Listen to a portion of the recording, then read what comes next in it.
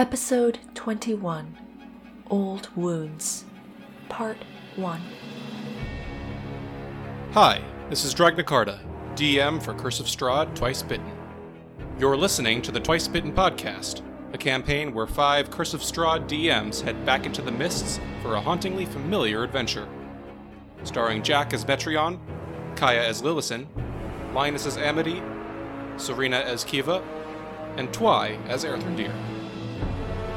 You can catch the horror live every Saturday at 1 p.m. Eastern, 10 a.m. Pacific on Twitch at twitch.tv/rcurseofstrahd, or watch new episodes every Monday on YouTube at youtube.com/c/rcurseofstrahd. You can also listen to new episodes of this podcast weekly at anchor.fm/twice-bitten, or wherever you like to syndicate your podcasts.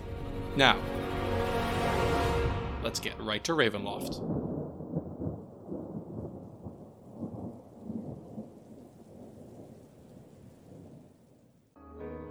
Hello everyone, and welcome back, as always, to Curse of Strahd, Twice Bitten, the show where 5 DMs take on D&D's top Gothic horror campaign. I'm Dragnacarta, your host and DM, and thank you for everyone for tuning in once again this week. I'm thinking that we've got some fun times ahead for you. We will see how it goes. As always, we'll have some more stuff for you after the break. But for now, I think we're all set and ready to dive in and get started with Curse of Strahd, Twice Bitten. A striking elven female with an almost ritualized poise, Kiva Sirili always endeavors to be a level-headed mediator and a soothing presence in the lives of all she meets. Determined to look ever forward, she relies on controlling day-to-day chaos. Anyone who watches her for long enough, however, can clearly see there's something undeniably feral and unpredictable bubbling under the surface.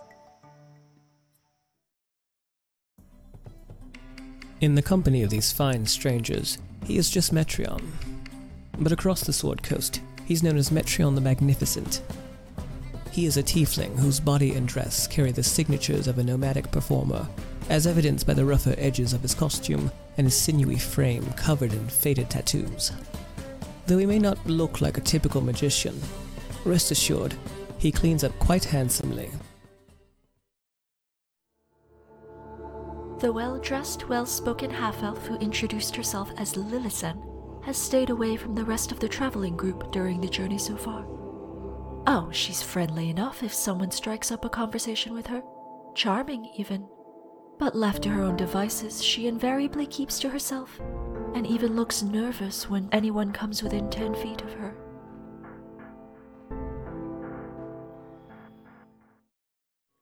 Amity, a terrifying deviloid with a tail that will knock your drink over if she gets too excited. Even worse, some pig follows her around and eats almost as much as she does. Yet, she's generous and easy to befriend, especially if you get her talking about her book of fables. Just, if she compares you to a fox, it's hard to tell if that's a compliment. Erthrendir is a high elf man who looks perpetually like he's never quite gotten enough sleep. After his departure from elven society, he found himself out in the wilderness, working as a ranger in the deep, deep woods. However, this did little to quell his passion for history, and he's found himself on the road to Neverwinter, hoping to track down a book that might hold the answer to a question he's held for a long, long time.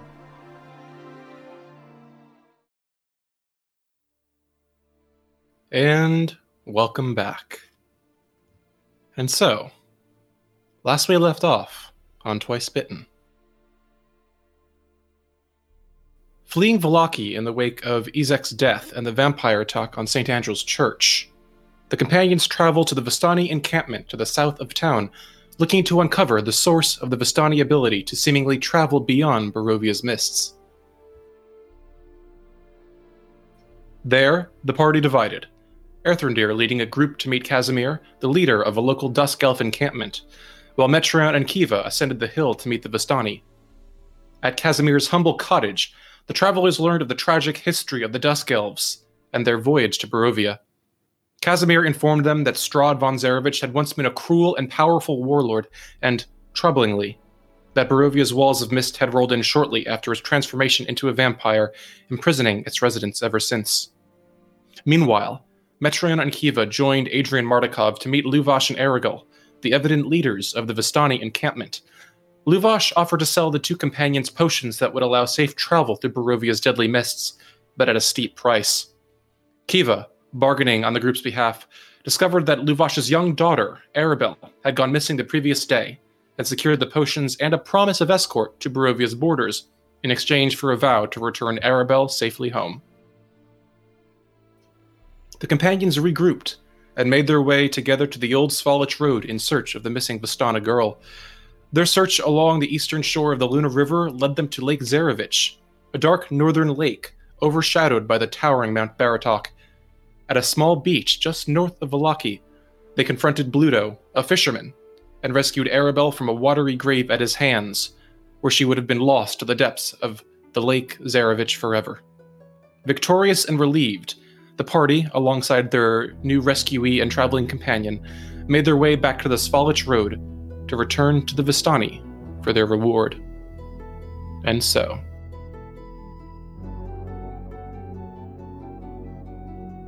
I would like to say, on the way back to the camp, Metreon, who has not taken a drink at all until now, will offer some to Arabelle. She glances at the wineskin for a moment, blinks innocuously at it, then looks up at you, sniffing. This is wine, yes? Yeah, it's been a hard day for you, and I won't tell no one if you don't. My father says I cannot drink wine until I am 13. Well, your father's not around, is he? Kiva just gives Metreon a look. No pressure, love. Just, it's been a long day.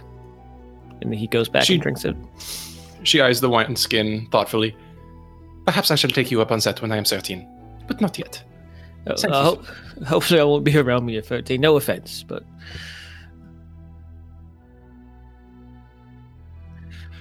With Arabelle making her way alongside you, occasionally walking a little bit faster to keep up with her younger, shorter legs, you make your way through the small trails carved through the southern woods beyond Valaki, making your way toward the Vistani encampment. As you do, you notice a fresh set of tracks carved through the muddy earth of these paths. And Kiva, you're reminded of the Mardukov's recent departure. Together, you make your way toward the end of the tree line, where, coming into view, you can see once more the small hill, atop which you can see the nestled red tent of the Vistani encampment surrounded by the barrel-topped wagons, and at its base, these small, humble Dusk Elf cottages, each one billowing a small stream of gray smoke into the foggy air. Kiva what are you all doing? Crouches down and sort of offers her shoulders to Arabelle if she wants to get sort of piggyback ride. She's in a very good mood right now, having found this little girl. She's actually smiling and happy right now. And then if Arabelle accepts, she'll just sort of carry her up to the camp and see her father. Arabelle eyes you. I suppose this is an invitation for me to climb on your shoulders, yes? Yes, love. Only if you want to, though. I think that I would enjoy that. One moment. And she kind of very carefully kind of takes a hold of your upper arm and just kind of shifts her weight up, hugging your neck as she pulls herself onto your shoulders. Kiva is trying very hard not to burst into motherly tears and carry her up. She's almost going to be sad to let her go. Has anyone ever called you precocious in it? She looks thoughtful for a moment. I don't believe so. Why do you ask? I'm just asking.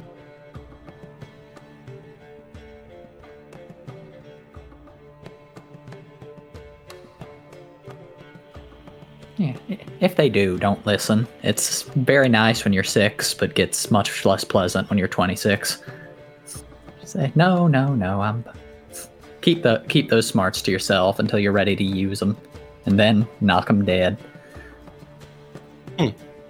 She looks thoughtful again. I shall consider that. So, sir, I am 7 years old, not 6. Oh, my apologies. Yeah, get it right. 27. Oh, I'm deeply sorry. Kiva shakes her head and just sort of surprised, oh my god, Earth and Deer, how could you? I know, I'm sorry. I didn't even think. He kind of grins at her. Let me lead. Let's head back up then, so we can bring the 7-year-old where she belongs. Arabelle just nods and settles comfortably onto Kiva's shoulders, hugging a little bit harder and looking intently ahead. As you make your way forward, you see coming into view the familiar view of the guard outside the first house, who you recognize to be Saraz, the Dusk Elf guard who you had encountered earlier. As you approach, his eyebrows raise and he shifts his weight beneath his cloak. Well, that's a familiar face.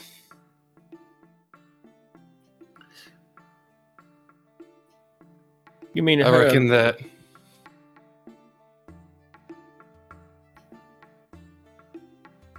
I'm sorry. Metron looks back at Arabelle and then back at Saraz. You all know each other. Like, do you all get on? Can't say that we've met personally, but I've had as good a description, and, well, I reckon your father will be mighty glad to have you back. He just gives Arabelle a curt nod, and she smiles and nods toward him.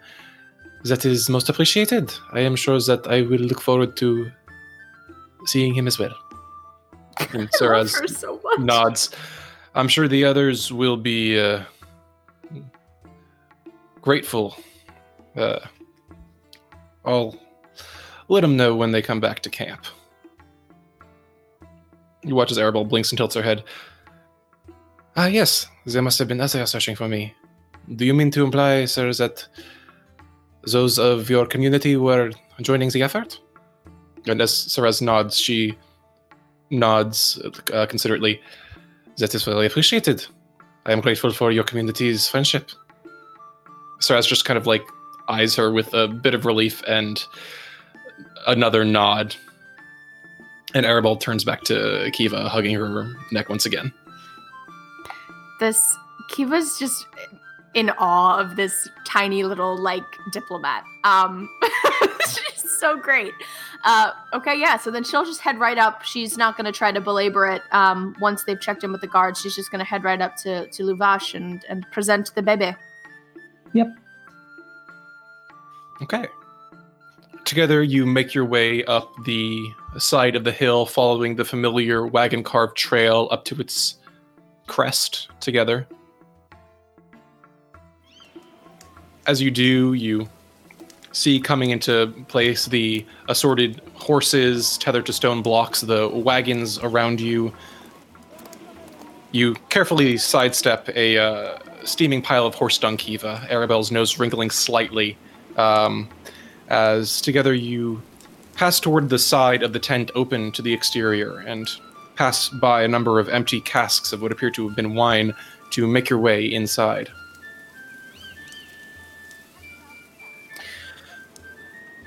Well, what up, Wyndon?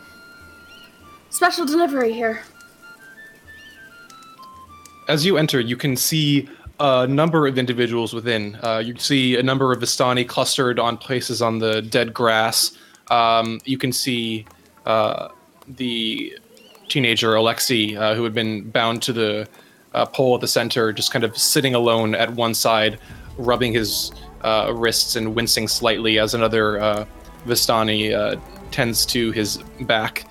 Off to the other's corner, you see Luvash and Aragol, who have kind of clustered in on one side of the tent by one of the campfires, look up toward you. And as you make your announcement, Kiva, the interior of the tent, which had been abuzz with a very quiet, murmured conversation, immediately goes silent.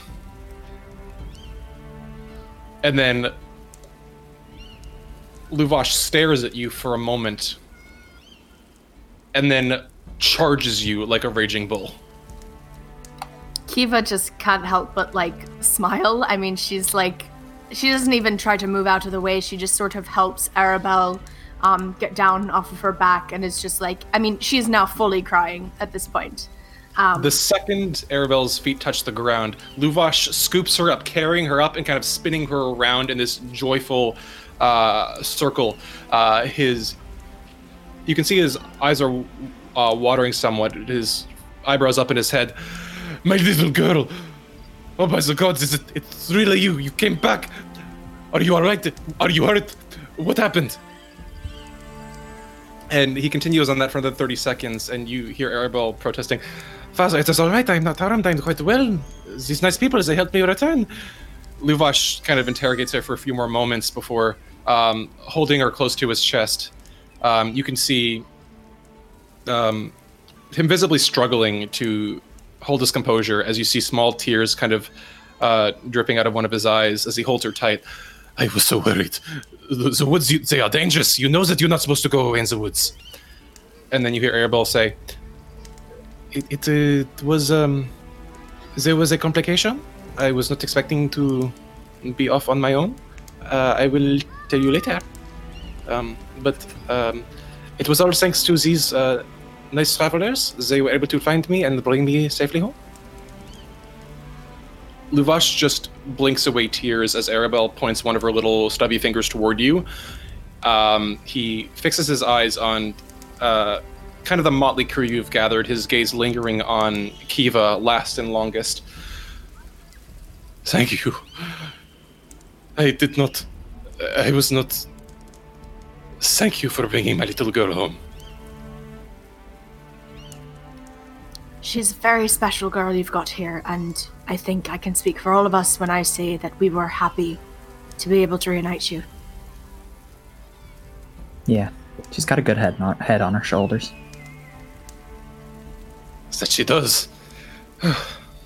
You watch as the somewhat shorter, more slender man, Ariel, comes over and places a hand on Lubash's shoulder and another finger on Arabelle's cheek. How is my favorite niece doing? I'm glad to see you home safe. Let us ensure that your father does not get carried away with himself, yes? And Arabelle kind of giggles and swats Arabelle's hand away in a more childish view than you've seen before. Arabelle smiles and steps back. Well, this is a lovely reunion, and I don't want to take up too much of your time, but we do have some business to discuss, yeah? Luvash blinks and then nods. He kind of plants a kiss on Arabelle's forehead and then puts her down on the ground beside him, holding her close. Yes, of course. I would, whatever I can do for you. Please. Well, let's get the carriage going then, yeah? How long is it going to take to set it up? 20 minutes, 30? He hesitates for a moment. There might be a bit of a problem with previous arrangements. What problem with previous arrangements? What problem? The potions I mentioned, they aren't as potent as they could be. But I assure you that we have many other wishes that we could offer you. What do you mean not potent? What do you mean not potent? It is, these things can be variable sometimes. There are sometimes some issues with the production. Okay, Earthrendeer wants to see if that's at all true. Make an insight check. Alright, so you can't give us the potions, but you can travel the mist yourselves, so we can just get in the carriage and you can take us. I thought it was the original plan. I thought that's what we were negotiating for. We didn't negotiate for potions, we negotiated for safe passage in a carriage. That, Earthrendeer, would you roll? Natural 1, so a 1. As far as you can tell, he seems to be sheepish, but he's hard to read. There's a lot of conflicting emotions on his face right now. And in response to Kiva and Metreon, he coughs again and says, that is not entirely how it works. You see, the Vistani, we have a special exemption of sorts, but it is not one that I could choose to extend to you even if I wished it. What are you saying? What do you mean exemption? What are you talking about? It is a special arrangement, you might say. Believe me, if I could employ it as a measure of gratitude for what you have done for my family, I would, but it is not within. It is not possible. I am. You knew this the very whole sorry. time. You know what? Maybe you ought to go swimming in the lake. And with that, I'm going to go ahead and cast Suggestion. Metron. Oh God. My eyes go kind of darker and my voice gets a little bit bassier. All right, as soon as you say that, you watch as Luvash's eyes go wide and Aragul's form blurs with motion. I need you to make a initiative roll for me, please. Sure. Oh my god.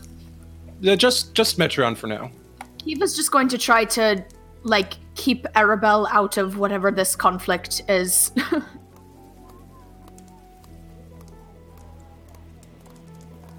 Oh, weird.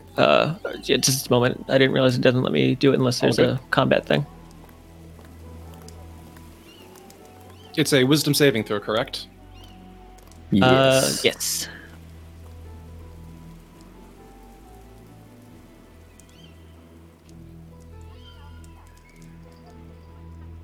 Six. Gotcha. Did you roll a d10 for initiative? Oh, sorry. Yes. Yes, you might want to roll a d20. Probably. That might be nice.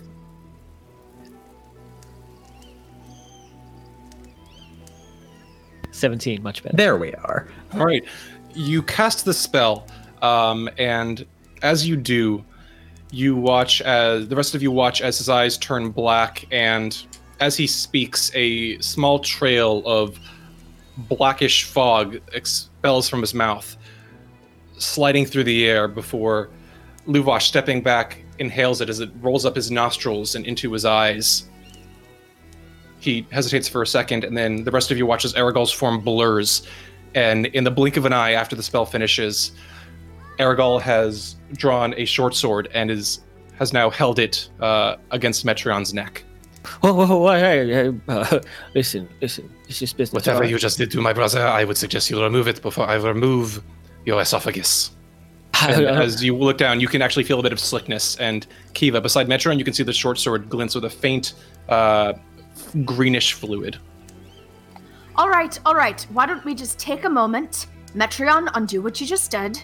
Luvash is already walking toward the frustrated. exit of the tent. Someone stop him. God damn it. Earthrendir, tries to grab onto him. Kiva is now trying to step between the blade and Metreon and Aragul. Lillison is Alright, going to look at all of this and then just turn and walk out of the tent. Look, we're all a little frustrated right now that we've been lied to, okay? We've been through a lot. We brought the girl back safely. I think you can lower your sword and we can talk about this. I will lower my sword when your friend here drops whatever magic he has wrought. Metreon, drop it. Metreon is looking Aragul dead in his eyes and hesitates for a little bit of time. Kind of gives him a bit of a smirk out of the corner of his mouth. Fine. Come back then. And when he says that, the spell drops. The spell drops, and Luvash starts coughing, holding both hands to his chest and glancing around. Hey, I know, it feels awful. It's going to be all right. Just take a second to breathe. He turns toward Metreon and immediately starts stomping toward him. Kiva stands in the way again. Oh my god, these men. What in the hell did your friend do to me?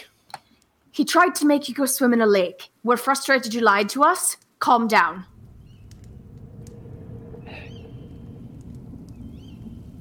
Let's just talk this out. Yeah, listen. We could have talked this out before we went there. Listen, I'm Metreon. glad that you've got your little girl, but you could have fucking saved us a lot of fucking grief. Metreon, there is a time to say that, and it is before you tried to enchant him. The time they go. could have told us that they was fucking lying to us was before we went out there. Maybe. But I don't think that helps anyone right now. You know, I'm thinking Ismark was pretty right about you all. For fuck's sake. All right, Fuck off. All right, look. Kiva's going to try to pull Luvash aside away from this tension moment. Please. As you do, he kind of leans down toward you. I am in a good mood right now because of what you did for my daughter, but I would suggest you ask your friend to leave before I lose my temper. Kiva's going to turn to Metreon and just say, just give me a minute. Oh, no. It's all good, love. You talk to them all you like. I'm going to go find Arena and Ismark. And Metreon kind of casts a bit of a shit-eating grin at both Luvash and Aragel, and kind of gives them the two-finger salute as he walks out of the tent and goes to find Ismark and Arena. Lilson watches him very carefully as he walks out of the tent. Once they're a little more alone, Kiva will then pull him even further away from if Metreon were to come back in or if anyone were to start, fighting again.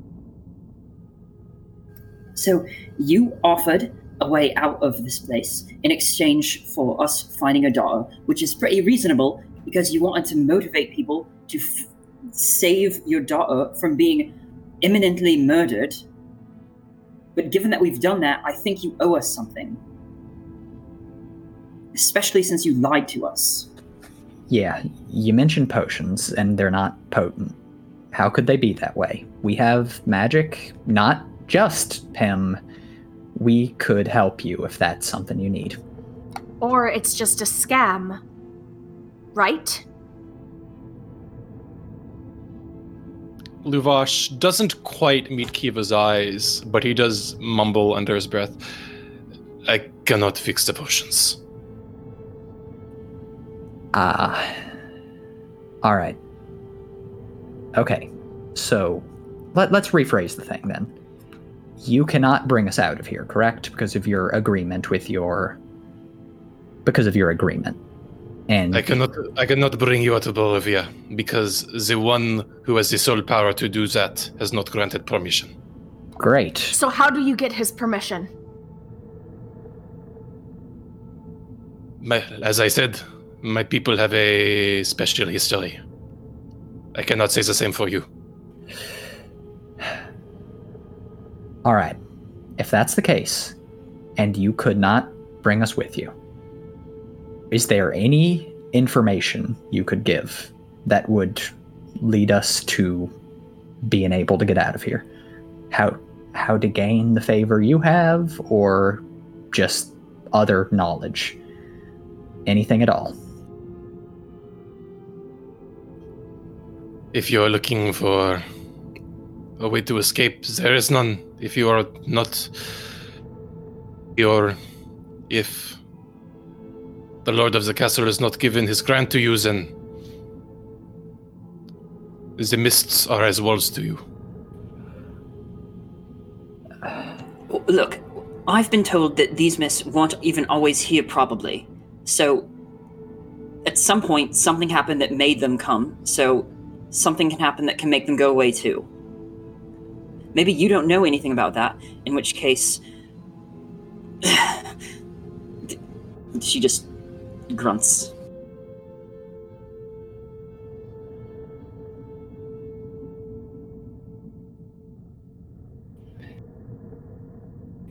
All right. You can't let us out, and... Well, I don't think we're getting the Master's favor. But we did do you a pretty significant service. Do you have... What else do you have to offer? Safe passage to Krezk. Krezk. I don't know why I said it like that. What? He frowns. If you are looking for passage to Krezk, then I believe that would be in my power to offer, yes? My people know how to travel these roads without attracting the attention of the dark things within. In wagons, carriages, so that we don't have to walk on the road and get attacked by werewolves. He frowns and glances toward Aragorn, who murmurs something quietly in his ears. Luvash sighs and nods. That could be arranged, but it would take some time.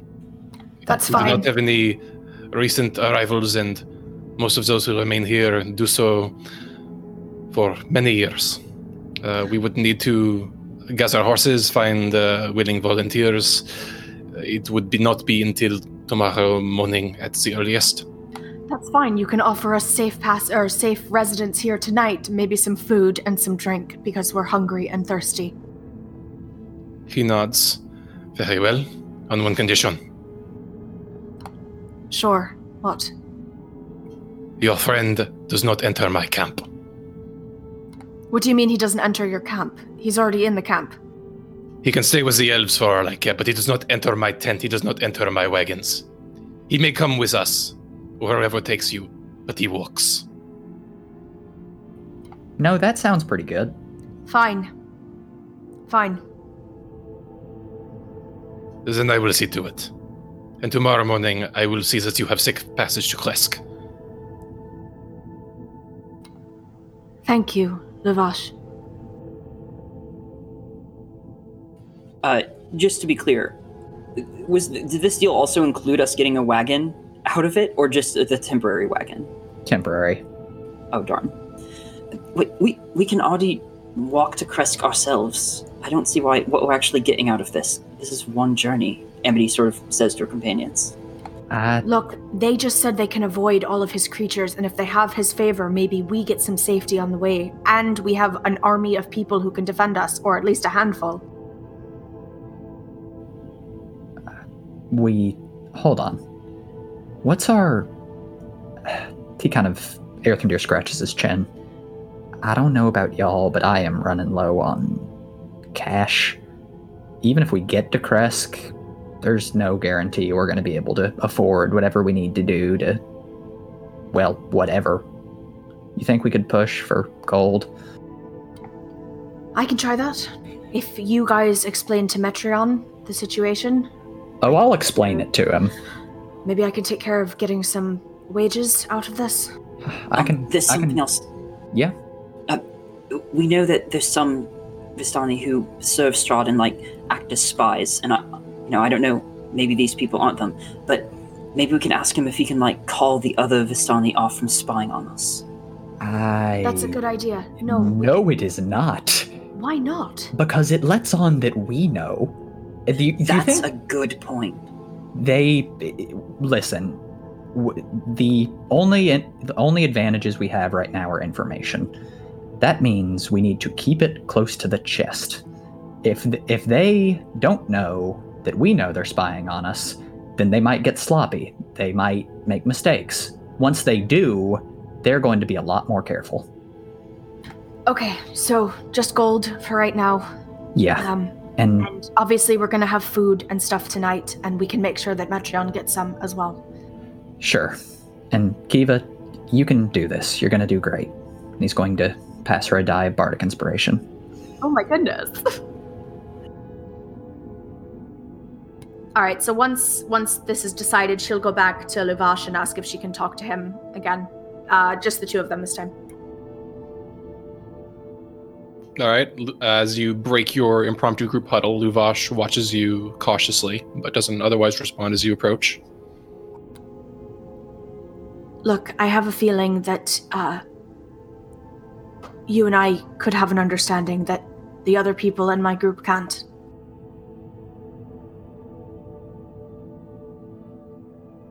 Perhaps. What is it that you want of me? 2 favors. One is for the good of my group, and one is selfish, I might admit. I cannot guarantee that I will grant either one, but you might as well ask. We're going to need money. Anything you might be able to spare. I know this place is brutal for everyone, even those who have somehow gotten his favor. But if we're stuck here, we need to find a way to survive. And perhaps you can help us with that. After all, it isn't really any trouble for you to go through the woods. You guys know how to avoid these things, so you escorting us isn't really out of your wheelhouse. some additional funds for the safe return of your daughter would be appreciated.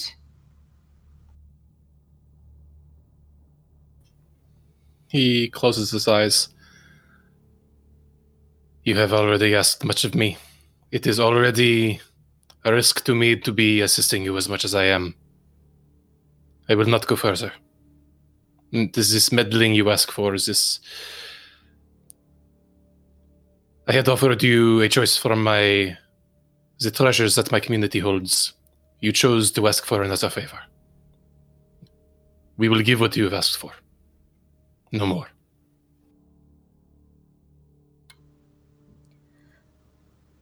Is there something I can do to convince you otherwise? He raises an eyebrow. My people are merchants. If you have something to sell, we might buy, but... beyond that, no. Okay, well, we might have something that we can sell or put together, but... The second favor, could I spend some time with Arabelle? I just, she's quite a lovely girl, and, you know, it would mean a lot to me. Make a persuasion check. Oh, God. Oh, my God, it's a natural 20. There you go. For a total 21. 21 total. Luvash closes his eyes, takes a deep breath, and then slowly exhales. When he opens them again, his face is still somewhat stony, but there's a bit of tiredness to his eyes. Well, she does seem to like you somewhat. Perhaps. I must ensure that she is safe and unharmed, as she says first, but... perhaps this evening, if she is open to being more active, I am sure that she would not dislike company. She is quite the social one. You're more than welcome to join us as well, of course. I know I'm appreciative of anyone who shows us kindness, even if you lied at first. Shakes his head. I must stick to my family, and, well, you have your own path ahead.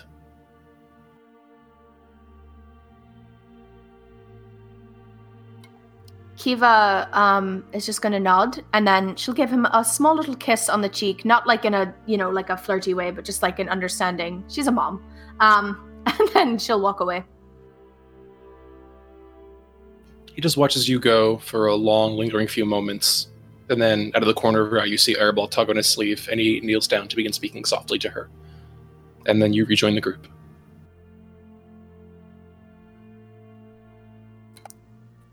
All right, yeah, so Kiva will just come back and say, it's no luck on the money. I tried. That's fine. But if he did say that his people are merchants, so if we have things to sell, we might be able to get a little bit of something. I mean, I know I've still got those scrolls or whatever, and I've got that staff that I took from that druid lady, so I don't know, maybe we can get a little something. Not a bad point. I've got he kind of looks into his bag. Clothes.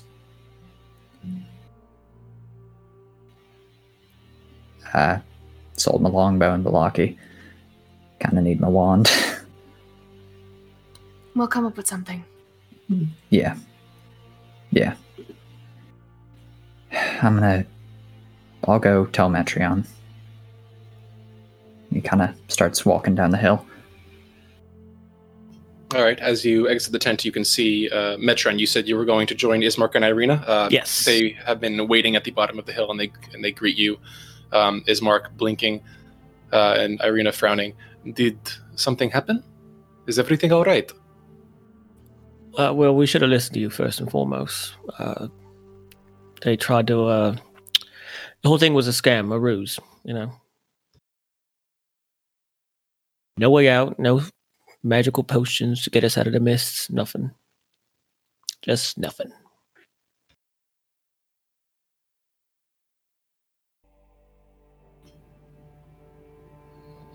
Irina frowns, followed by Ismark, who just shakes his head, snorts, and crosses his arms, taking occasional glances at the tree line and studiously, occasionally throwing a suspicious glance back up to the top of the hill. But otherwise, they remain quiet. Yeah, After a few minutes, are you doing anything while you're waiting, or? No, I was just going to say he was going to be in a similar position, just kind of like digging the toe of his boot through the mud and the grass, and just kind of like looking around and just kind of feeling the same sort of hopelessness as they are. Mm-hmm. Who was heading down to join Metreon? Erthendir was. Kiva would follow after a little bit, but let Right. Erthendir go. So, Metreon, after a few minutes, you do see Erthendir making his way down the hill toward you. So what, are they going to tie me to something and flog me too? Nah. They're gonna take you for the passage to Kresk, but you're not to enter the camp. That's it. And already in camp? Well, you mean the tent? What? Fuck The them. tents. Yeah. Fuck them. I can see if Casimir will let you stay in his house. He's a reasonable chap. Yeah, wait, the one that you was talking to before. Yeah. Yeah, that one. He's a nice man. I'm sure he'd have a spare bed or something. I mean, I can make do out here. He seems like a bit of a dour folk. But listen, it's, you know what, fuck them. It's fine. You know what? I'll stay out here. You all have your fun. You know, you stone it up, whatever you want to do. I'll be fine. Great. You do that. He kind of turns to walk away. We'll get you some food. And, Appreciate Metreon, it. Yeah. one more thing. Yeah.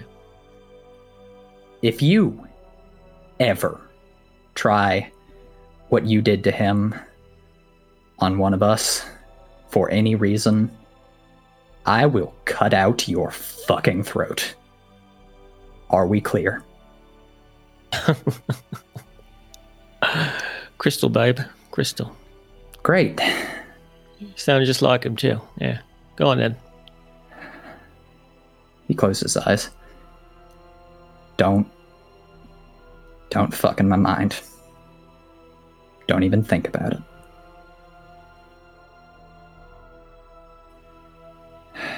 We'll get you food. And he just walks up the hill. Yeah, Metron just sort of watches him go up there, clicking his forked tongue a bit, and very slowly turns back to Ismark and Irina. Sorry about that, you know, inner party troubles and all that. Well, you know, you should head up there with them. You know, get some food, get some wine, get some whatever. They exchange glances. Ismark opens his mouth, and then Irina says, "You know what? I think I will. Not a bad idea.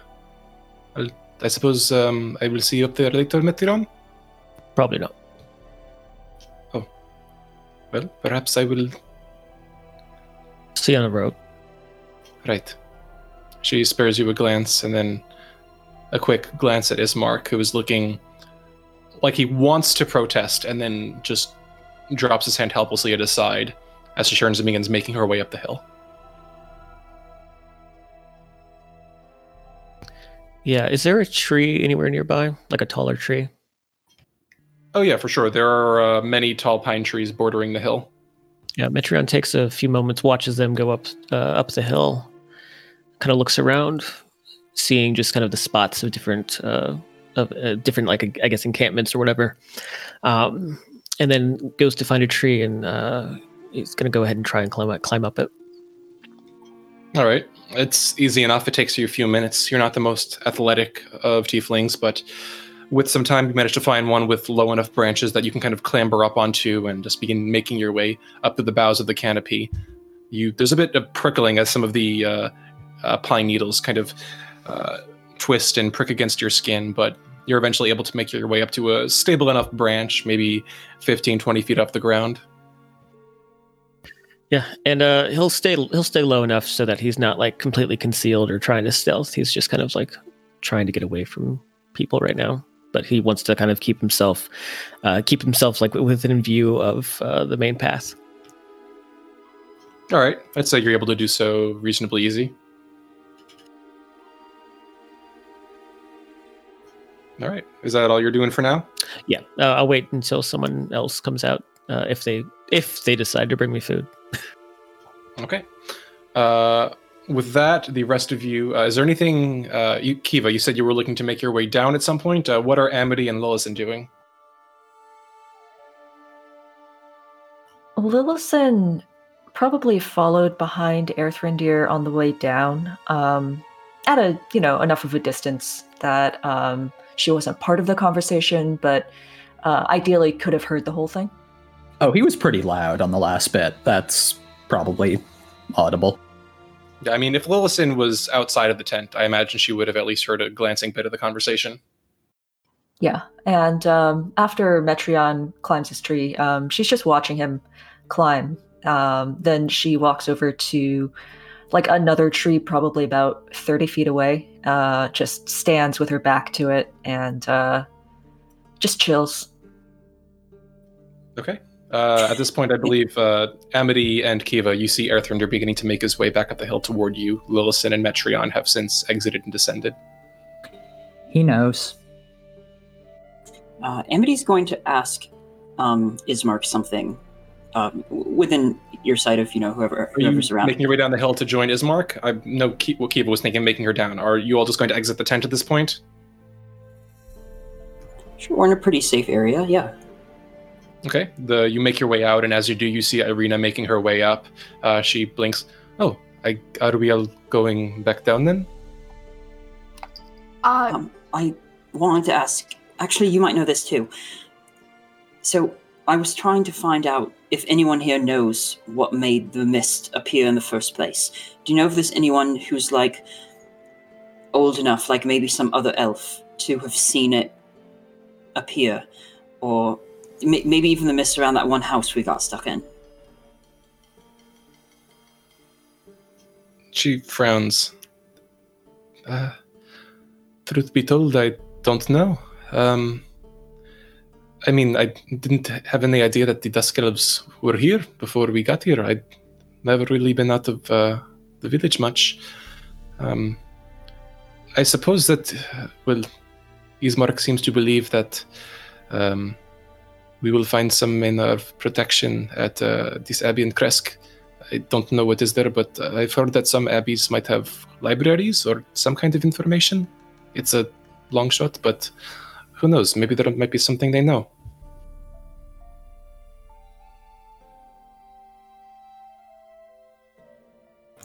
All right, let's hope so. Yeah, Kiva had a plan to go see Metreon, and then Irina walked in, and that plan was gone. So she'll just smile at Irina and just sort of hold out a hand and say, "Have a drink with me." Irina nods and gives you a small, slightly uncertain smile. All right. And she's gonna go get some wine from one of these casks that isn't empty. Unfortunately, as you ask around, you find that. Let me double check this.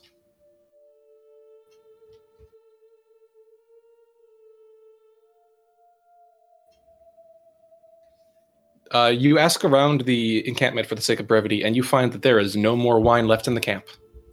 Damn. These people really like to party. All right. So, a little sheepishly, she's like, "Okay, I guess we're not drinking. I don't know. What else do people do in these situations when there's no alcohol?" I don't know. I mean, it doesn't seem to be too bad of a day. Maybe we could just sit on the side of the hill and look at the forest. Yeah, as long as you don't mind the company, of course. Not at all. Truth be told, I would... It's nice to have someone to talk to right now. Ismark's been acting a bit strange. Well, why don't we go sit and you can talk to me all about it? All right. And she nods, and together the two of you make your way to the side of the hill to take a seat facing the dark woods of the Svalach Woods. Lillison is still, and Metron are still kind of vibing in the trees, or beneath the trees, as it were. Yep. I imagine. Yeah. Just sipping away at his wineskin casually, just looking at the encampment, seeing if there's anyone else who's kind of coming around. Would I see Lillison from where I'm at? I imagine you could see where she went, and like kind of looking through the trees, you can probably catch a glimpse of her, just because you're not too deep in the woods, but it's not a very clear shot. Okay. Yeah, so then I'll just kind of hang out on a branch. I'll wrap my tail around it a little bit so I can kind of keep my balance. But yeah, I'm just kind of sipping my wine, being angsty. All right, beautiful. All right. With that, Erthrindir and Amity, is there anything you're doing? Yeah. Once Erthrindir kind of sees people split off for the hill, he kind of starts to follow Kiva and Irina, and then just kind of stops, chuckles a little, and then goes to find Amity. Amity's seeing if she can find Arabelle and just lend her fable book for some light reading. As you make your way back toward the tent, you do find Luvash and Arabelle making their way out of the tent toward one of the wagons. You do just barely manage to catch them. Luvash frowns. What is it? It's just if Arabelle knows how to read, then I imagine I was just offering to lend my little book of fairy tales. Luvash eyes it slightly suspiciously, but Arabelle happily holds out both of her hands. I am told that I quite enjoy fairy tales and other mystical stories. I would greatly appreciate such a book. Amity hands it over. You're told that you greatly appreciate fairy tales. Oh yes, I also appreciate them, but it has been commented on. And she kind of glances up to Luvash. Father, would you read this to me tonight? He blinks at you a few times, just looking like, what the fuck just happened? And then somewhat awkwardly chuckles and places a big hand on his daughter's shoulder. Yes, my duckling, I would be more than glad to read a few of these stories to you. He gives you a lingering glance and then just says, thank you. I presume that I shall return these to you tomorrow morning. Of course. Have fun. He nods, and together they begin making their way toward one of the wagons before vanishing around the other side of the tent.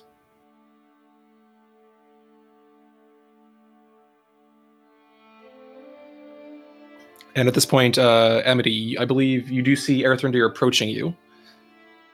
Is there anything that you would like to do? Hey, Amity, what's up? Oh, hey. Not much. Just lent my book to Arabelle and Luvash for some nighttime reading. How about you?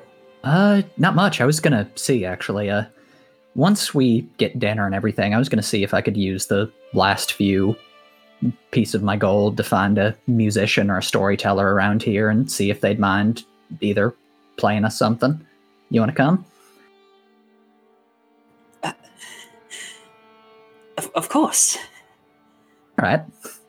Well then. Yeah. My little heart. Let's go. I love. And he kind of like unconsciously grabs her hand. All right, I think I saw some folks this way. Come on. All right, where are the two of you going? I think we're right. They haven't come back, have they? They're the tent. Is the camp like abandoned? Which camp? Like the Vistani. Most of the Vistani haven't come back, right? I mean, yeah. By this point, it seems to be a little bit more populated, but it doesn't seem to be like a full center of life at the moment. Okay, then yeah, Earthrendir is gonna wait a little until like things are a bit more lively, and then once they are, he's gonna see if he can find like a musician or a storyteller and get them to kind of start something. He has been jonesing for some music for a long time, and yeah. All right, we will come back to that. Put a pin in that for now, but we will come back to that. Kiva, you and Irene are able to find a quiet place on the side of the hill. Behind you, you can see Earthrendir and Amity kind of making their way back toward the tent. At the base of the hill, you can just faintly see Lillison leaning against one of the trees, and Metreon actually seems to be in one of the trees. But beyond that, the side of the hill seems to be quiet. Kiva makes a big show of like taking her cloak off and making a blanket for Irina to sit on and sort of like present this massive, beautiful throne cloak to her.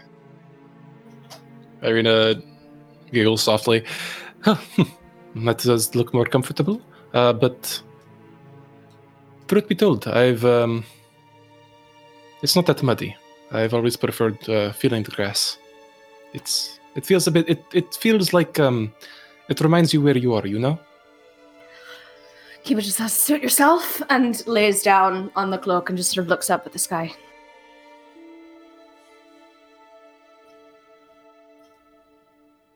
You know, I never really thought that I would find myself outside of Barovia. But my village, that is. Well, other than the horrible nightmare creatures and the vampires attacking the church and being kidnapped, how has your journey been? It has been, well, removing all of the horrendously unpleasant parts. If nothing else, I found some friends. She purses her lip. I learned some things. It's funny, on the one hand, it has been terrifying. On the other hand, I feel like I'm closer than I ever was to finding something that I was looking for but didn't realize. Kiva just looks over at her, and the only example I can have of it is a moment from The Office. Just Michael yes. Scott is looking at Holly at the picnic. Like peering through the blind. Oh, yes, gotcha. No, just like the way when they're sitting next to each other. And then she looks away and just says, you gotta hold on to those things, the positives. You know, I have been on the run for so long that I sort of forgot what it felt like to stop. It's kind of nice, actually. It's strange. I'm not sure how to feel. On the one hand, it's not like any of us are really at peace here. But on the other hand, it's nice to be able to take a moment to breathe. We'll hope that nothing happens tonight, that we all survive to see the morning, and then we'll be off somewhere else. I just wish that Oh, go ahead. Oh, nothing. I just wanted to say that I wish that it did not have to be this way. I know that you said that you've been so used to running, but it would be nice, I think, to just be able to sit on a hill and, not have to worry about what comes next. Look, I will happily stay here with you for as long as you want. So. And look, I hope I don't want to make you uncomfortable, obviously. I respect what you said and how you feel, and so if I'm ever making you're not. You're not. Actually, I had a question I wanted to ask you. Oh, yeah. Go ahead. Forgive me if it's a bit too forward, but And you can say that you're not sure if you're not sure, but if you could have... No, that's not the right question.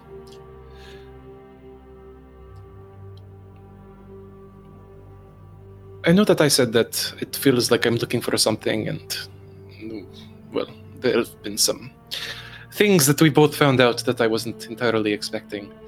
But I know that I'm not the only person in the world. So, if you know, what are you looking for, Kiva? What do you want to find?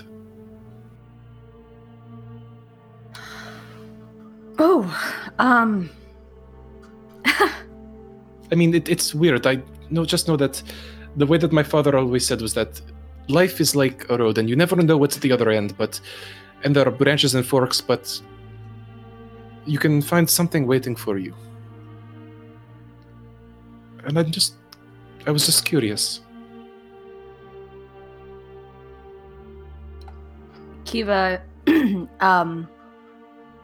looks like she's going to say something, and then stops herself. I don't know. I thought at one point I was looking for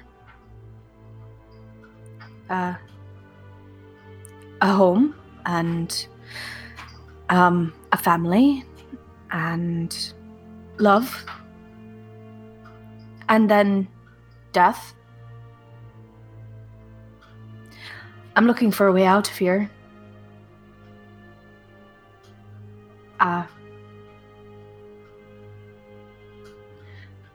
I wasn't expecting to find some of the things I'd found along the way.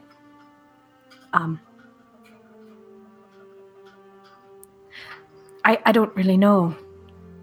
I think, I'm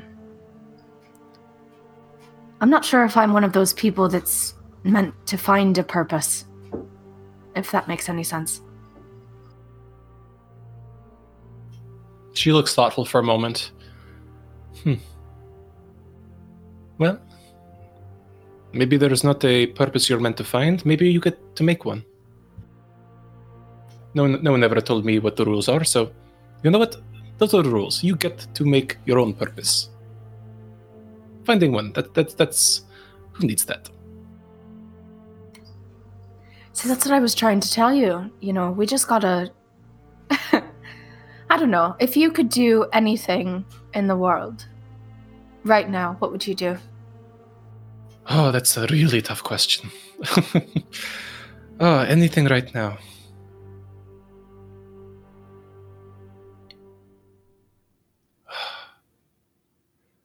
It's funny.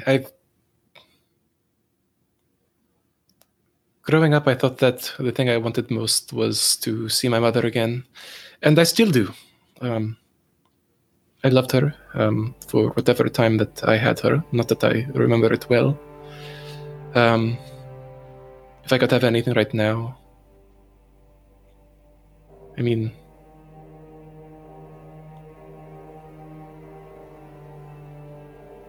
If I could have anything that I wanted right now, and... She closes her eyes.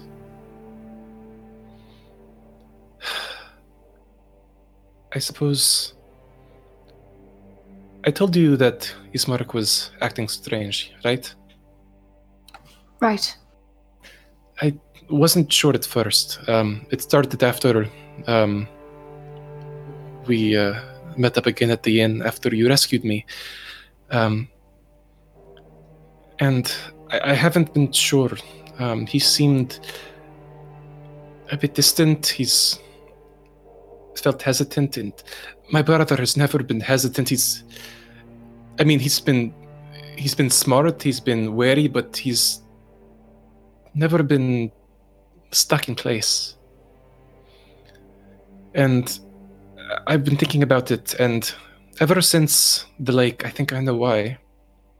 He's scared. Not for him, but for me, and I'm so appreciative of that, and I love him.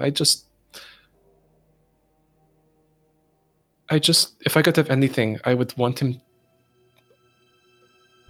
to stop having to worry about me. Because I know he worries. I know he worries so much, and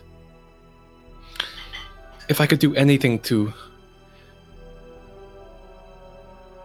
lift whatever burden he thinks he has to bear.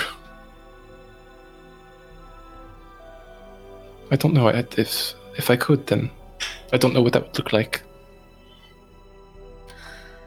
Well, my first thought is I need to teach you how to be a lot more selfish. And my second thought is, look, I can't imagine that there is not a single person on this earth who would not worry about you the moment they met you. Not because you're weak or in need of saving, but there's something about you, Irina. Something that is worth fighting for. You're, I'm not sure what to say to that, but thank you.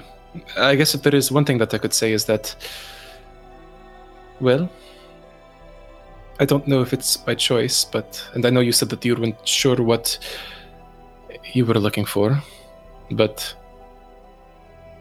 it seems you've also found other things to fight for. And she kind of turns and scans the tree line. You see her gaze kind of rest on Metron and Lillison. And for a moment, you recall seeing Erthrindir and Amity. And you kind of glance back, like, where are they? And at that point, you hear the sound of two voices rising in song from the barrel-topped wagons behind you. As Erthrindir and Amity successfully locate a pair of Vistani, one with a strange, lengthy carved horn that appears to be made of some kind of bone, the other one bearing a large lyre. And together, as the sound of the music from the Vistani camp begins to wind through the air, the sound of Amity and Erthrindir's voices rising in song, Irina glances back toward them, smiling, and says, I think you found some other things to protect as well. Kiva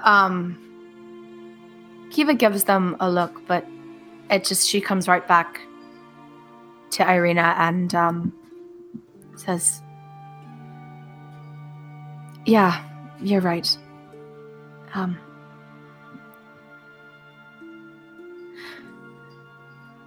I'm lucky that I have people that I can rely on.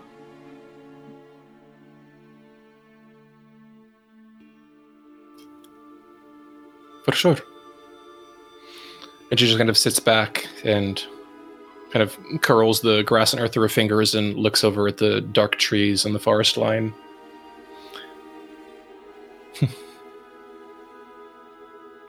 And she just sighs and watches the wind rustle through the tree branches for a moment. And for that moment, it seems to be enough for her. Oh, man. Kiva's fucking heart is just shattered into pieces. Yeah, she'll just sort of sit silently for as long as she can possibly bear it. After a few moments, she does say, just staring toward the trees, Kiva? Yes, Irina.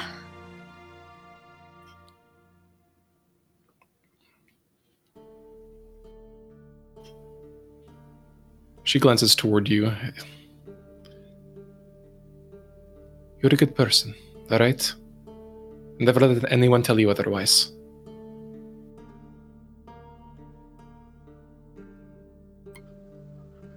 I haven't ever believed someone when they've said that, but I could try for you. What I mean is, I don't think you need to try. I think you've already proved it. Many times over.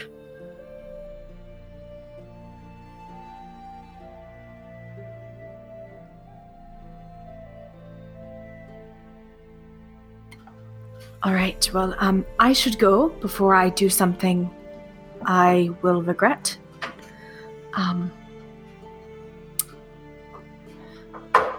Look. And Yes? yes? No, I was going to make a bad joke. You first. Look, I'm going to say this one more time, and then I'm never going to say it again. I think you are the most beautiful person I've ever known. And I would never force you, obviously, but if you change your mind, and look, I'll always wait for you. And it would be an honor to be by your side for as long as you'll have me. And then she's just gonna leave. She doesn't Irina want your response. stands and instantly grabs your shoulder. Oh, okay. And as she does, she hugs you from behind, not intimately, but carefully and with warmth, and just says quietly, I know that you would never do anything to hurt me, and I can't change who I am, Kiva, and I know that you can't change who you are either. And I know you respect that, and I respect that about you. But I know that I can't be what you're looking for, but I know that you'll find someone who is. Okay? So please, I know that there's something at the end of your road, and if there isn't, you'll put it there.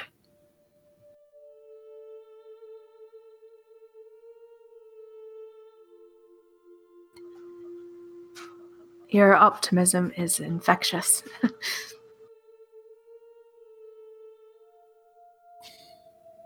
Irina just uncertainly steps away. I think that you need maybe, well, you told me to be more selfish, so I guess I get to tell you to be more optimistic. She just gives Irina a very sad smile and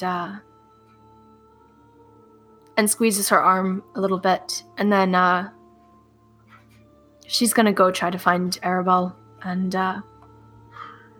leave that conversation where it was. Irina watches you go and doesn't say anything more to stop you. And after a few moments, you hear her sit back down on the grass again.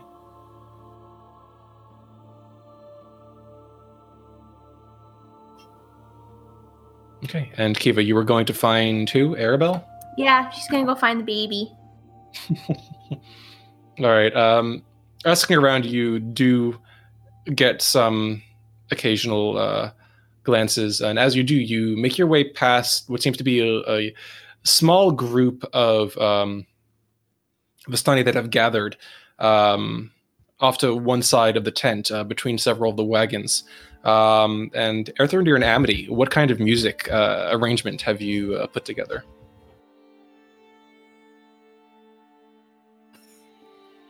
Erthrindir was... Erthrindir kind of consults with Amity on this, but he was looking for something upbeat and lively, like some with... I mean, of course he'll help, but he was looking more to, like, pay them to play it, not necessarily join in himself. Gotcha. My apologies for assuming. No, in that case, you do find Vistani who are happy to play. They don't seem to require payment. Erthrindir pays Arabelle's return, right? There is... All right, they will happily accept whatever you're willing to give, but given Arabelle's return, there does seem to be an atmosphere of joy and celebration throughout the camp. All right. And yeah, once the music starts, Erthrindir just kind of turns to Amity humming. They got some good instruments for this one, don't they? Uh-huh.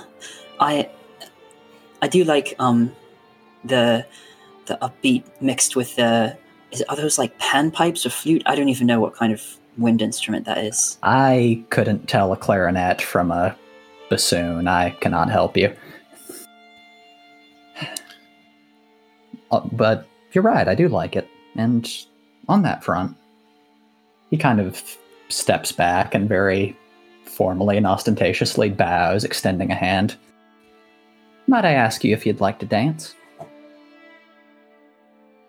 Ah, well, if you put it like that, Amity sort of bows and takes his hand. All right. He squeezes it, grinning. All right. You ever danced much before? Not actually that much, no. I'm probably going to step on your feet a lot.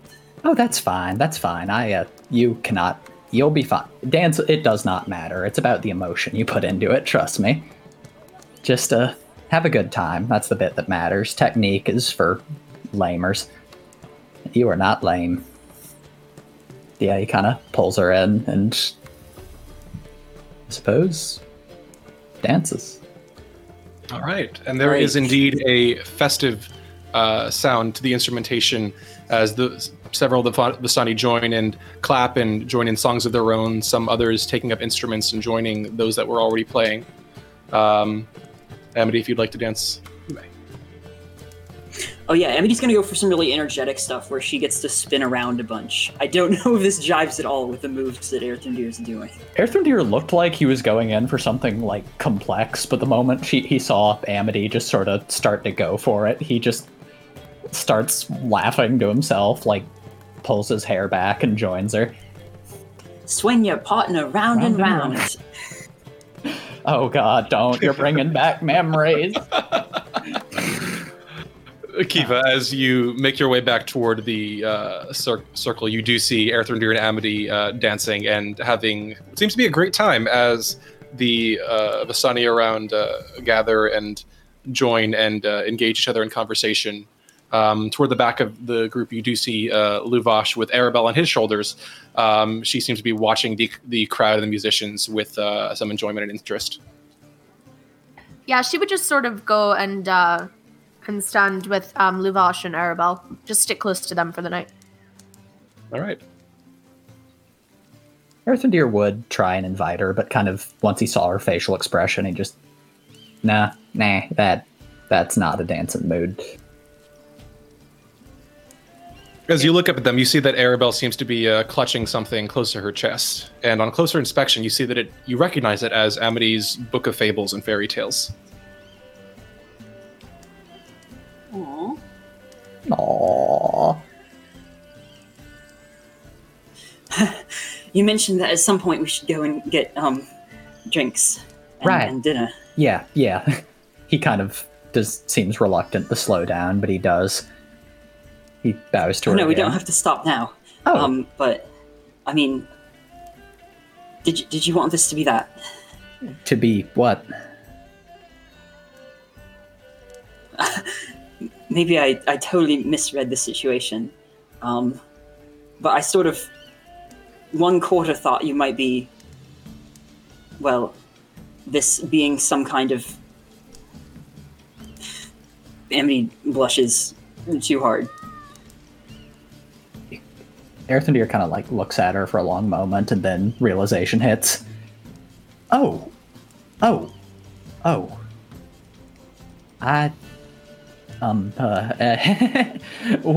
No, it's fine. It can be. It doesn't have to be anything. No, you don't. It's not that I don't want it to be. I just didn't know. I didn't want to assume, and also there's a whole bundle of complications that I can't even start to bring in. We're just stuck in a hellscape. No, you have your sending stone. What? Mural? God, no, we're not that. We might have been at one point, but not even. But he kind of like stops looking at her seriously for a moment. Look, I'll give it to you up front then. I don't want to make promises. I don't know what we're walking into, and also I've been alone for a very long time, and so I don't know if I'm feeling something real or just the result of me finding someone who's gorgeous and fun to be around and just beautiful. But I don't know yet. I don't know if I'm gonna know. But I'd like to try this, whatever it is, if you do.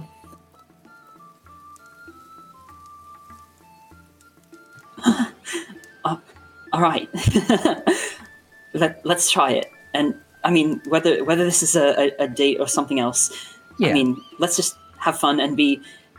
I was told the most important thing is that we should be open and really honest with each other, and then whatever we want to call it, we can call it. Yeah. Earthendeer looks immensely relieved. Yeah, I just didn't want to. He kind of blushes. Elves, well, at least, we're all very about long-term commitment, so I didn't want to promise you the world, although I'd like to. But then he just realizes what he said. Want to go get dinner? Well, maybe it'll turn into something. Let's get dinner. Yeah. Huh. Yeah. And he just kind of walks towards the tent, ramming into the walls of one of the tent poles before adjusting himself, and then going the different direction. Okay. And so Kiva, or Earthendeer and Amity make their way to go rustle up some grub, which you are able to obtain rather easily, especially given your prior conversation with Luvash. Kiva, is there anything else you're looking to do at the moment? No, she's just hanging out with the squad of father and daughter. Gotcha. Luvash does eye you a bit skeptically, but Arabelle seems content to enjoy your company and occasionally kind of points out small observations to you. And overall, it seems to be a comfortable vibe. With that, the afternoon does begin to turn to evening, beginning as dusk begins to approach and nightfall grows nearer. Is there anything more any of you would like to do this afternoon or late in the day? Earthendeer, at some point after the dancing, will remember that he promised to bring the three of them grub, and kind of says to Amity, "Hey, you want to go grab? We should probably get food for the others, shouldn't we?" Well, we should get food for the others. I mean, so I was assuming that we might want to have. How do elven dates work? I was imagining that we would just be eating food. Oh, I mean, yeah, no, of course, but we bring them food so that we can go have our food. We'll bring them food. And then do that. And elven dates work a wide variety of ways. And then we'll say, now we've got to get some for ourselves, because we could only carry this much for you. Yeah, definitely. I don't think we need, an excuse, but yeah, that sounds good. Good plan. Earthendeer's, kind of got a faraway look in his eyes. He's obviously, a little giggly. All right. And I guess with that, I'll grab some food and head down to the field to Metreon and Lillison.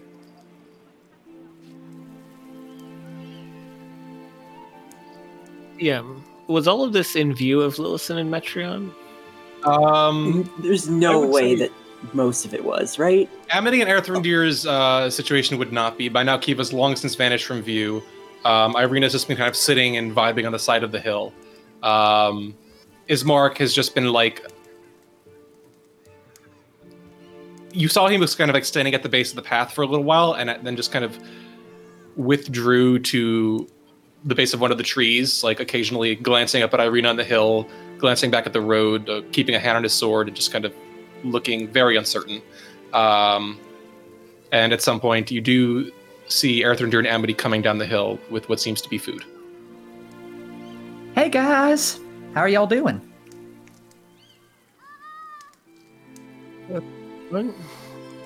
Where's the other one?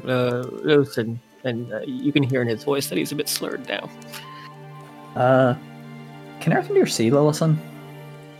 Lillison is not hiding. She is sitting at the base of a tree not far away with her book open in her lap. If the music was audible from here, she would have been looking up every so often towards the camp and smiling.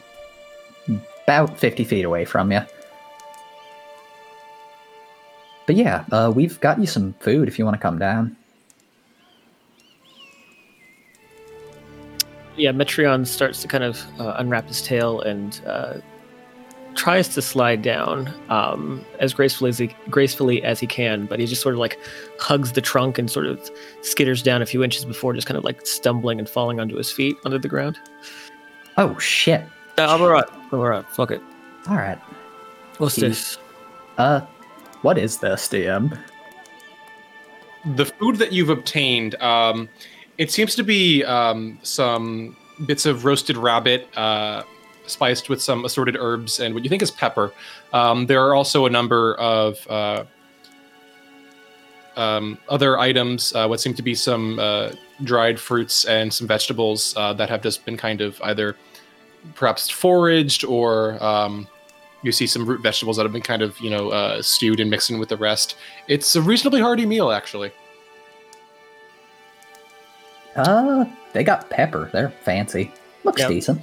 Metreon just takes up some of the meat with his hand and just kind of like scoops it off the tray and just kind of like starts to chew on it very haphazardly. Earthendeer's kind of glow sort of fades for a moment. He looks at him. Hey, are you okay? You look... I mean, I know you're drunk, but, like, even so. What do you mean? You just... Never mind. Just... No. Speak your piece. You never have a problem with that before, so say it. Accurate. You seem...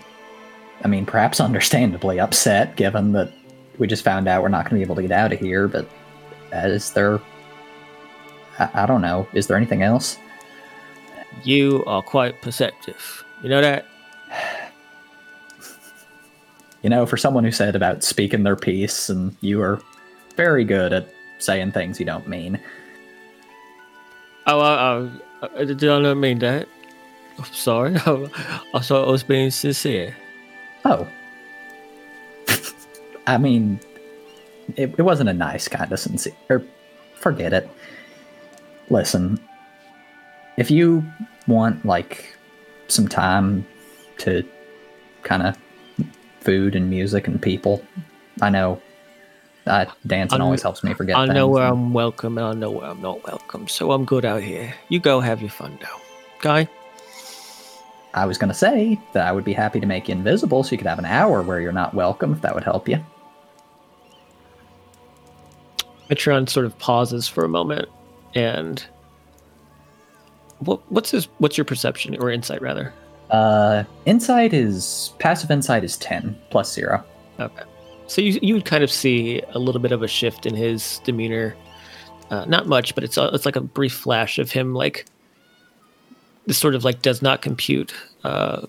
Something seems disconnected for a moment, but he kind of rights himself. No,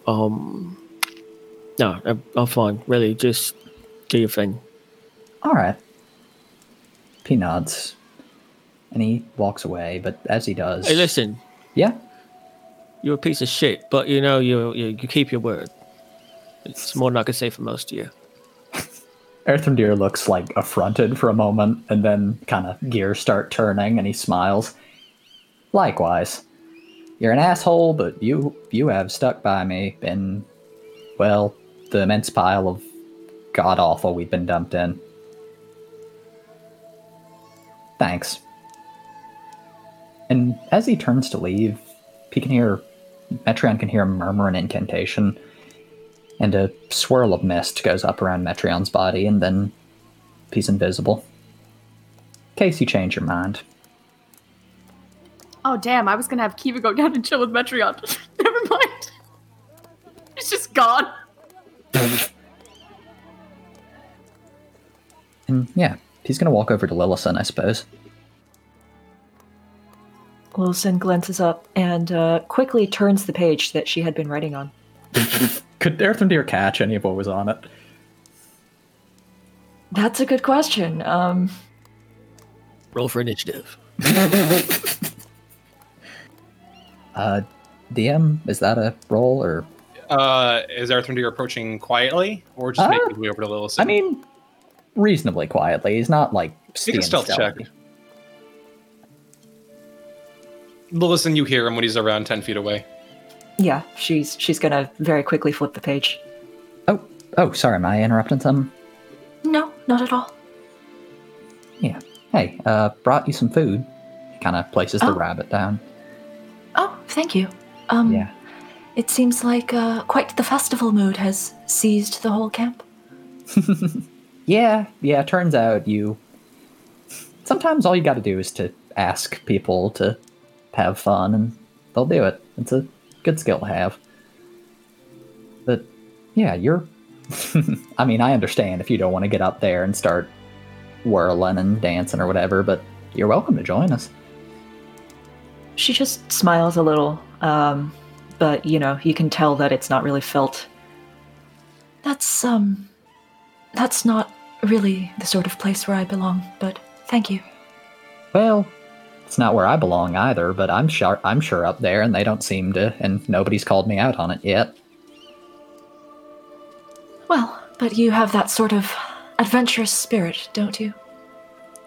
Earthendeer kind of, cocks his head at her, and then he just starts laughing. Not in a cruel way, but, very obviously, just that, for whatever reason, this is hilariously funny. And he kind of looks back at the camp for a moment, looking wistful. She can wait 10 minutes.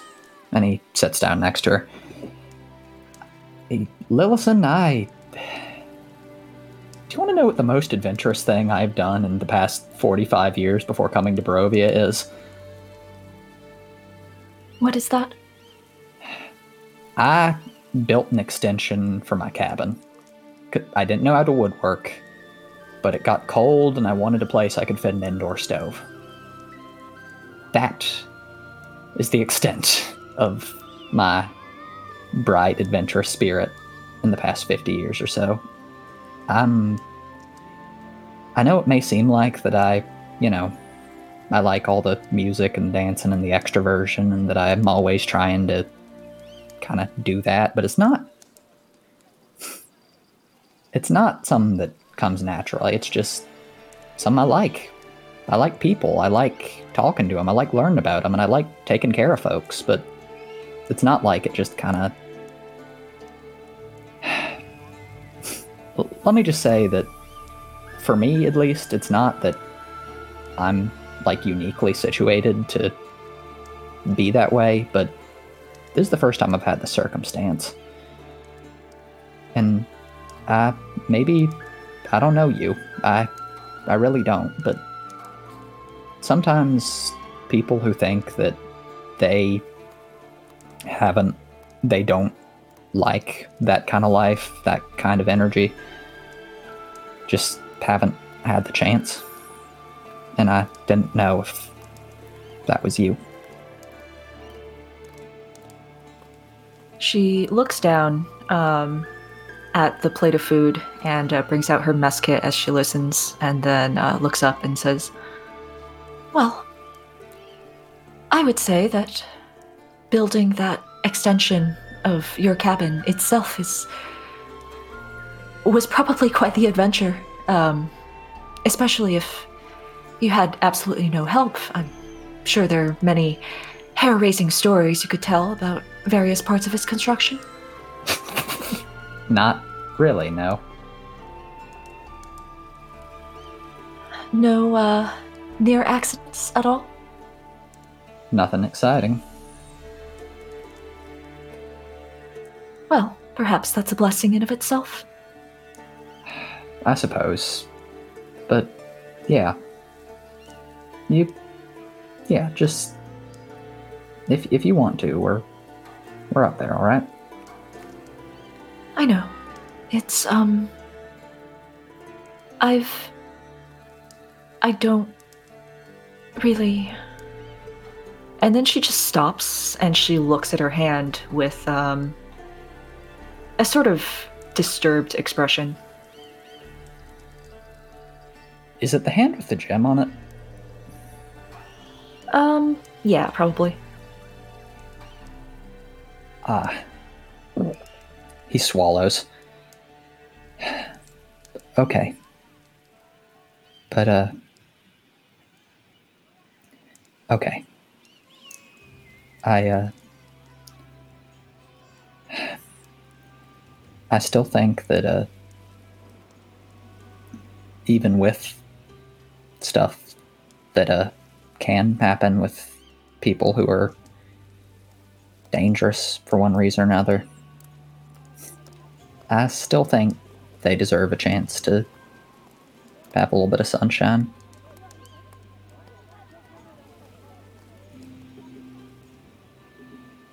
She looks up, and her expression is very solemn now. Earthrinder, what did you do to that man in the boat? Earthrinder sighs. I used a spell that I want to forget. It's called Fear.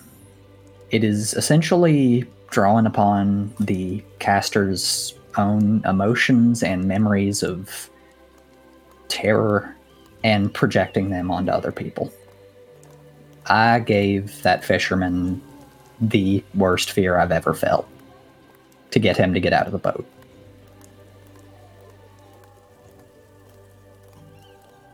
Why? He opens his mouth as if he's to have a quick response and then stops. I was angry, and I was scared, and I thought that we might need the boat to do mouth-to-mouth resuscitation on the girl. And I'd been thinking ever since the church that there's not much point in all those illusions and such anymore now, is it? If we're going to be hunted down and killed, and if we're being harried by forces vastly more powerful than us, then maybe cleverness and illusions and good positioning and tactics aren't gonna matter unless I can draw on stuff like this. I can forget trying to be the best bard I can be and use story and just accept that I might have to hurt some people. You think that the only way we can keep our footing against a monster is to become monsters? He looks at her a bit like, don't. I know I the am argument. being absolutely serious. He shakes his head. No, I don't. But I guess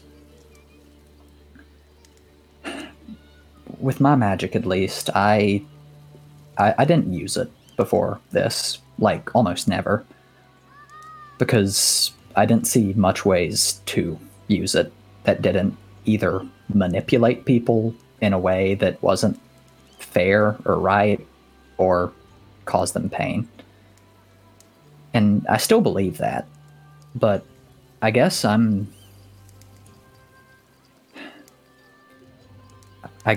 don't see the point in holding back from causing pain anymore from people who are going to hurt us or going to hurt folks like you. I don't like it. I really don't like it. Like, there's I have never cast that spell before today, but it just felt right, I guess. Earthrinder, all the rules change when you go to war. You know that as well as I do. He looks at her sharply. They do. but there can be limits. There have to be limits. And not just ones that mean you're not firing at folks wearing your colors.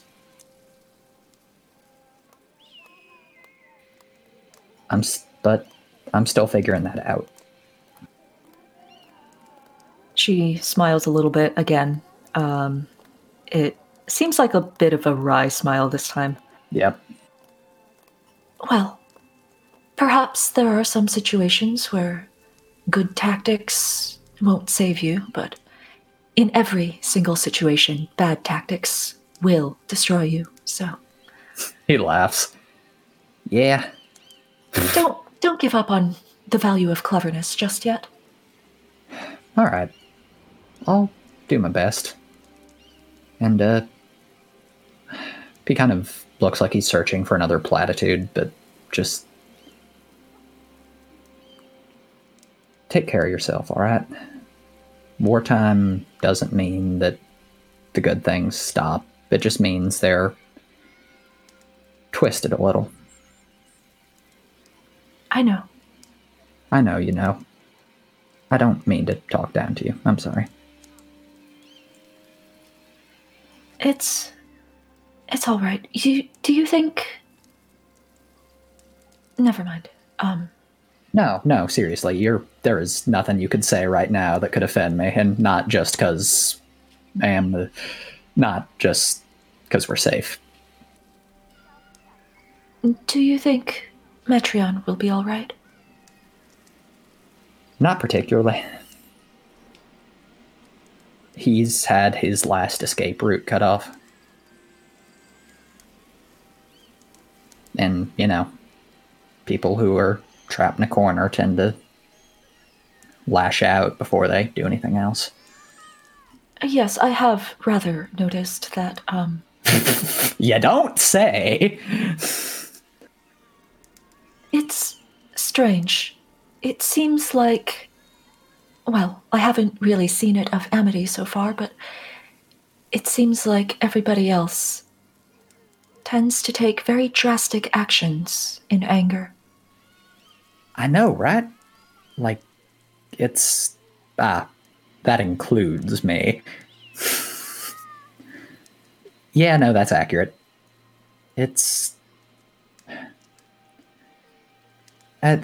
stupid. It's just, old kick the dog theory learned about in university. When you have no locus of control, you take it out on what you can, which unfortunately are usually people who are closest to you.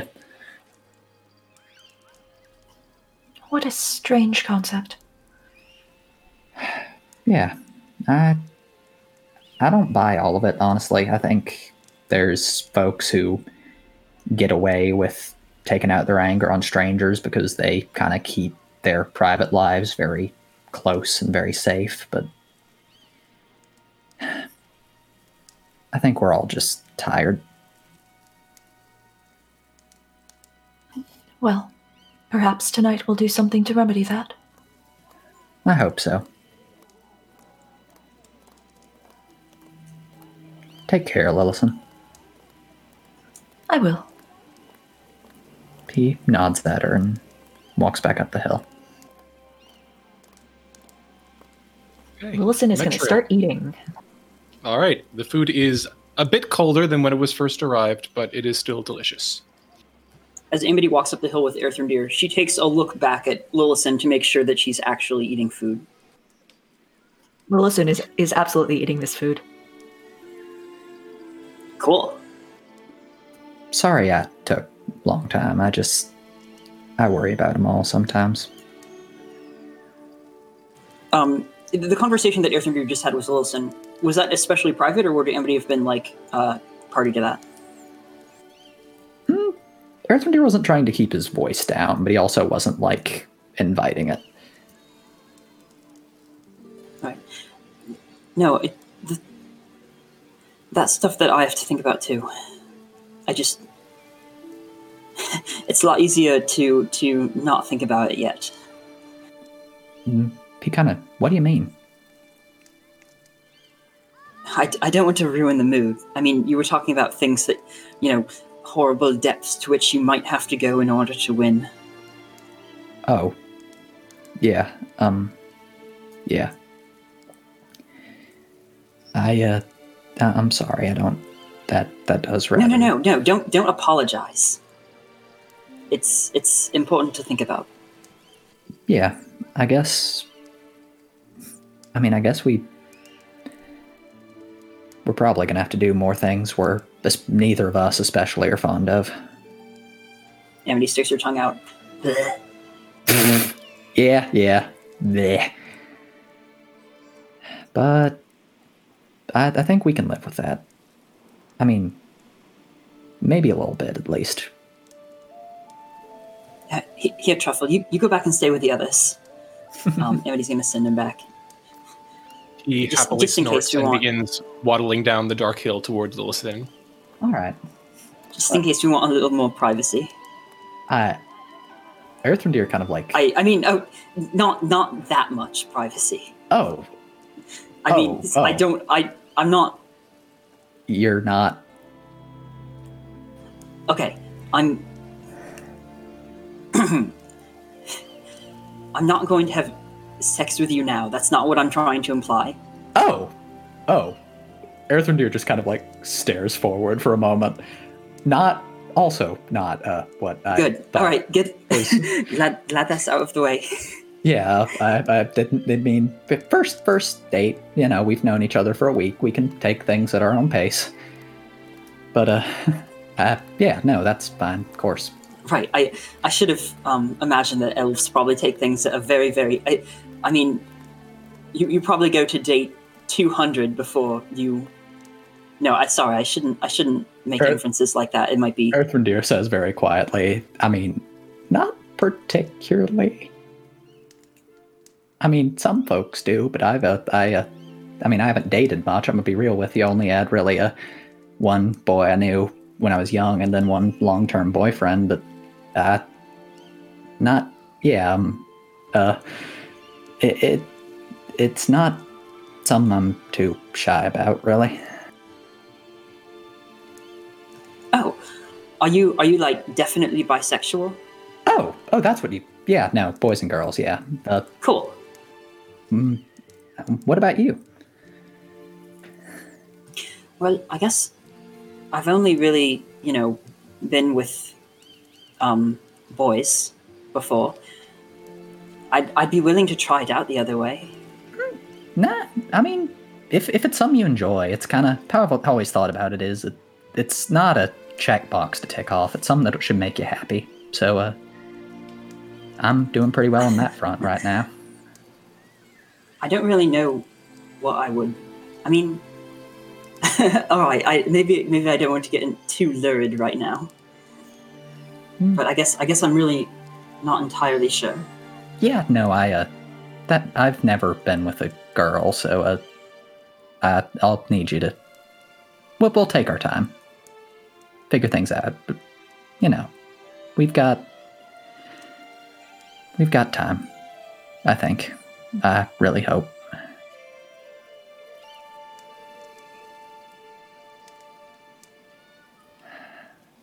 Right. I hope so. Yeah. Well, I mean, especially after we get out of this place. Earthrendeer's face kind of breaks for a moment. Yeah. I hope so. Alright, we have a nice night, and there's still a few hours of music left, and I have a very beautiful woman who is willing to... Shall we go have a meal? And I have a very handsome elf who doesn't appreciate that the scar just makes him look more heroic.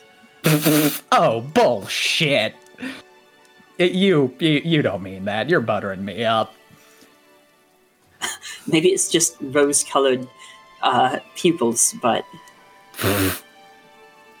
All right, miss. He kind of offers her a hand again. Shall we? Amity takes his hand. And yeah. Date. Yes. Okay, so while this sickeningly adorable first date occurs, what mischief is Invisimetrion wreaking elsewhere? So Metreon sort of like lets him go off wherever he wants to, but he kind of just stays in place for a few moments, sort of looking at where his hand should be, but not seeing it. Still feeling the chicken, but it's invisible. And he's actually going to go ahead and very slowly and carefully start to kind of look around the encampment until he finds like a sort of like one of the fires, maybe that like a small Vistani family is sitting at, and sitting far enough away from them on like a log or something. He sits opposite of this family and just kind of watches them and watches the fire go for about like 45 minutes. And then when he realizes that the spell is starting to kind of wane, he'll stop watching and he'll get up and carefully go back towards the woods, sort of in the same area, but maybe not the same tree. And he'll just sit at the base and let the mist of invisibility kind of waft off him. And as it does, he's just kind of sitting there. The chicken has been eaten, but he still has his wineskin in his hand.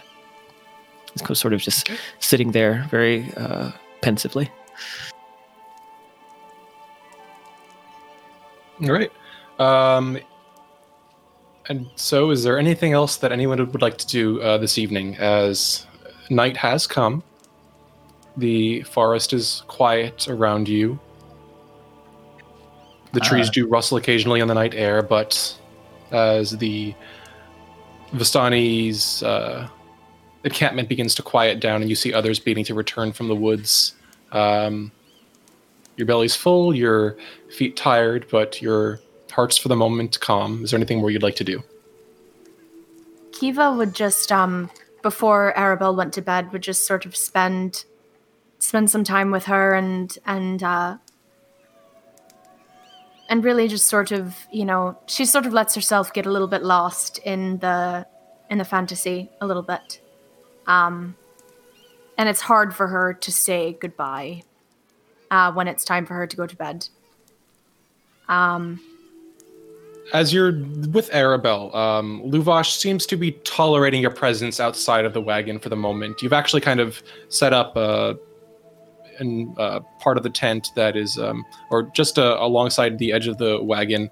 Luvash seemingly reluctant to let you inside, but Arabelle happy to kind of lean against the wheel, rather eager to be read to by multiple people. And as she reaches the end of one of the stories in the book, she glances up at you and her eyes are kind of, fiery and very determined. And she says, I'm going to be as important as a hero one day. I know it. I am absolutely certain you will be. You're already well on your way to being the bravest girl that I know, certainly. And you have such a lovely family.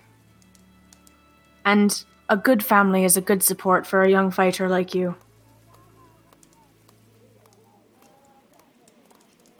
She smiles and nods, glancing up at the sky. But I think for now it is my bedtime. But thank you for reading with me. Well, thank you for having me, my dear. It was an absolute pleasure. You are excellent company. She nods and stands up and kind of attempts this very small, slightly clumsy curtsy. Thank you for your company as well. I hope you have a good evening. Kiva returns the curtsy in a much more, womanly, very sophisticated way. And then gives a nod and gives a little, half wave to Luvash. And then would leave them to their night rituals. All right. The last thing you see is Arabelle clambering into the wagon ahead of Luvash, who glances back after you and just considers you for a moment before entering the wagon after his daughter and shutting the door. And then Kiva would, she's actually not going to stay in the camp tonight. She's going to go see if she can find Metreon. Okay. By this point, I would imagine that Metron's spell has expired. Yeah. And you likely can catch sight of him just slowly making his way from the base of the hill toward the tree line. Okay.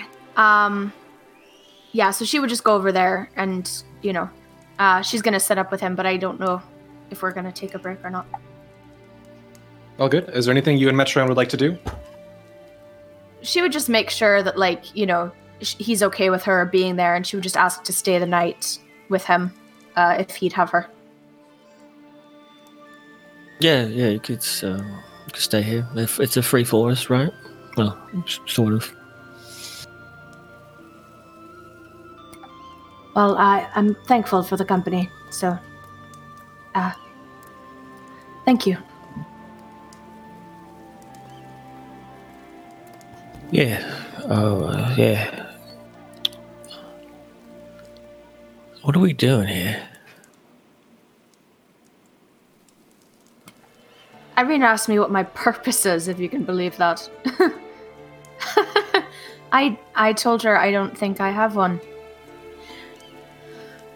And it feels like I'm never gonna understand why I'm here. I just want to go so badly.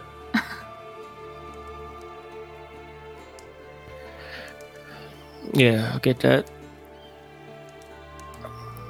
When I did that thing to Luvash, I wasn't trying to do anything. It's just like this feeling came over me. This anger.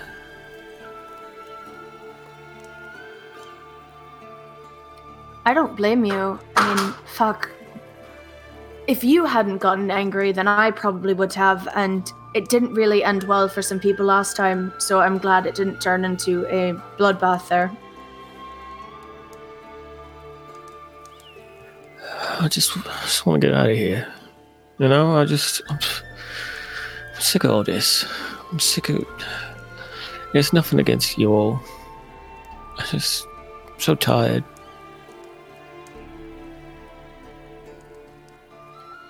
If he'll let her, Kiva will just sort of lay down her head in his lap. And he would probably feel her shoulders shake a little bit. She's crying. Yeah, Metron will let her kind of place her head down. Not really reacting to it as much as just sort of staring off. I imagine he went somewhere further away from Lillison, so he feels a bit more private. But maybe Irina's right. Maybe you do need something other than this. But I mean, I'll be honest. I don't have a purpose. My purpose is to get the fuck out of here. Look, I promise you this right now. If I find a way, I'll take you with me. I just wanted to work in my friend's stupid fucking shop. Selling tinctures and potions to people in Neverwinter. I didn't want any of this. I didn't really even want to be a mom. It just happened and I was so grateful. And I certainly didn't want to come here. But I can't find anything to be grateful of or for. You know how I've been saying, this is some place we came to because we was bad. We did sins and stuff.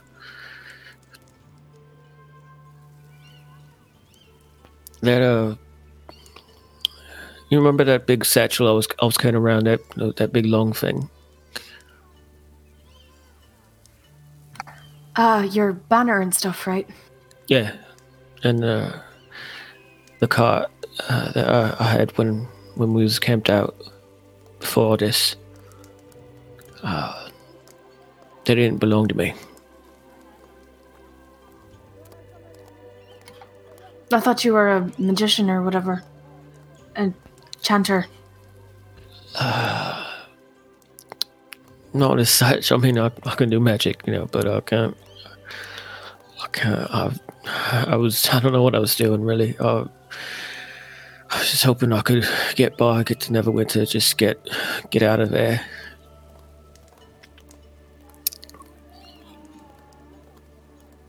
My name isn't Metreon. I mean, I'm not Metreon. Kiva doesn't lift her head out of his lap, but she does sort of position herself to look up at him and just says, "Who are you?" That card and that banner belonged to a trick of mine, and it's just some nice old man. He was a performer. He did magic. He was performing at this bar, and he wanted to spend his coin on something nice, and I was there, but I knew it was only a matter of time before they found me, and I couldn't stay. And I knew that he has a card and he's got something I could work with. So I took the card. I took his banner and things when he was sleeping. Took the gold that he gave me, and I ran. I got out.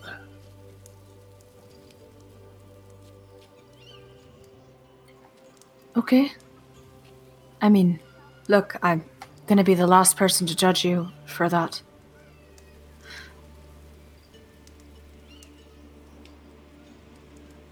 Can I ask your name then?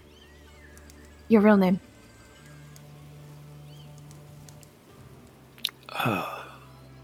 Well, my given name is Punch. How very fitting. I don't like it much. Well, look, I'll call you whatever you want me to call you. Erthendir the other night said something about us being friends, all of us, and I didn't really buy that. I don't have friends. Yeah, never do I. And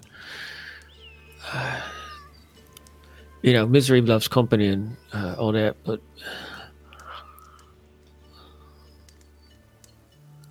I still can't get the feeling out of me that we're paying for something, that I'm paying for something, and from whatever I've heard of you and even Randy, I feel that this is just punishment for something that I can't help but not feel that way. I didn't want any of this. I didn't want to be Punch. I honestly didn't want to be Metreon. It was just a means to an end. I had to get out. When I got to Neverwinter, I could be someone else, and I don't know.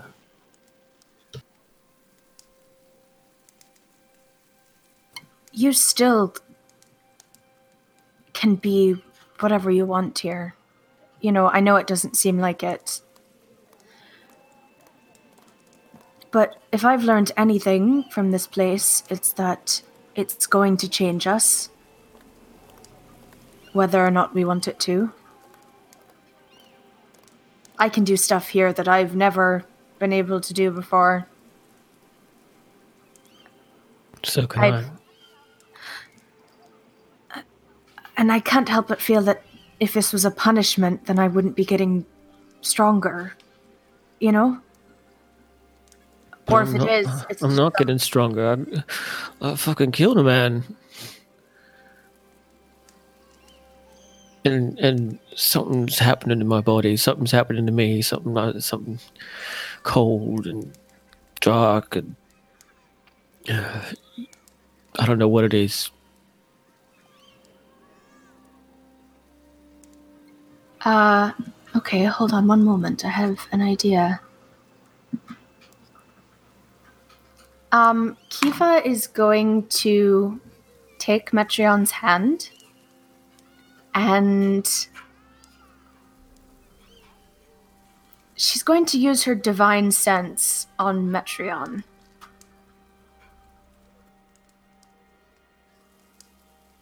All right. And she's going to try to see if what he's talking about, that dark, cold thing, if she can register that on him. All right. There's a moment of quiet, and then you inhale deeply, and your eyes glimmer with a viridian fey glow for a moment. And you look around. It's just Metreon.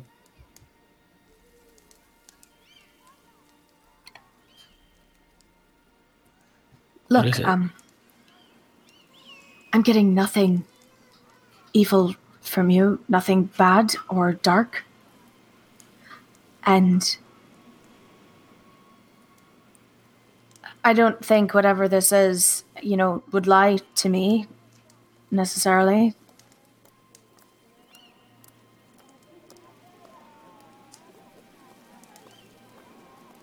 So, as far as I know, you're Metreon. You're a bit of a jackass, but I find myself incredibly charmed. And I think in another life, I could have been your friend.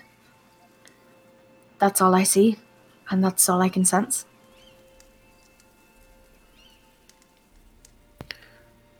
Thanks. I appreciate that. I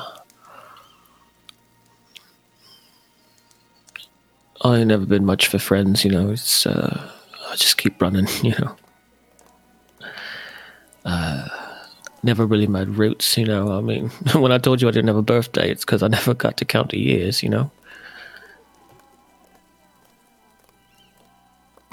Well, I suppose it's silly to ask how old you feel, because in this place I feel like I have been living for 6,000 years. I know, it feels like I've been here for months and it's just been 7 days, 10 days, I don't know how time. It feels like I've been here for so long though. Well, look, like I said, if I find a way to get out of here, I'll take you with me. And we can both start that new life. Be whatever we want to be. If it's true, if the only way of getting out of here is to... When Metron sort of does the slit throat motion with his fingers across his neck. You know who. How are we going to do that? Someone here has to know something. He can't... I mean... Everyone has a weakness. Even if it's hard to find, even if it's buried deep somewhere. The good thing about elves is that we live a very long time. I've got nothing to lose. I could spend 100 or so years trying to kill the motherfucker. Who knows? Well, with all due respect, I don't have that kind of time.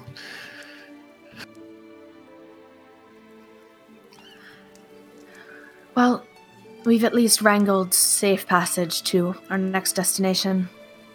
Maybe this abbey has some answers. At the very least, it'll bring us, I don't know, someplace safe. When you mention the abbey, you kind of feel him kind of shudder a bit. Yeah, the abbey. Just when you said that, I got flashes of Falaki that night.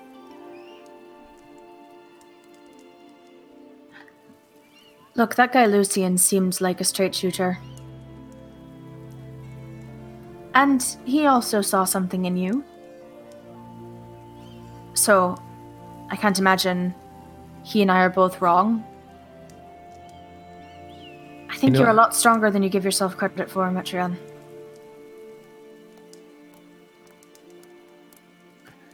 I don't go there because I believe in anything. I don't really care much for gods and such. But when I was growing up, anytime I couldn't get into where I was living, I knew that some temples would have sanctuaries, so more often than not, I could just sneak in and get in there and rest in the pews, and then come sun up, I just get back out. Sometimes some clerics would be a little bit more kind about it than others, but it was different.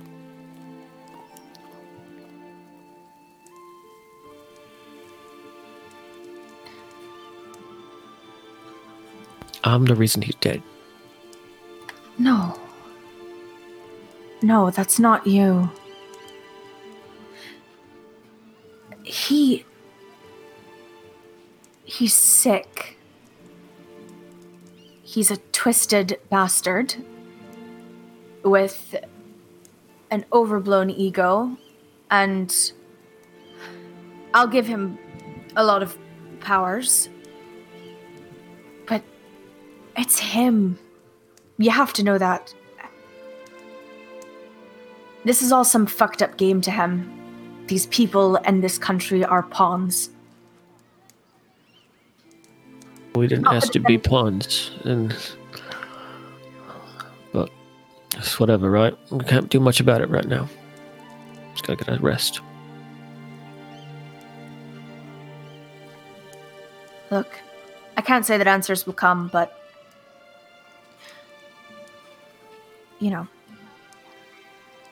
maybe things will start to make sense. And if they don't, you'll have me, and we can just complain about it the entire time.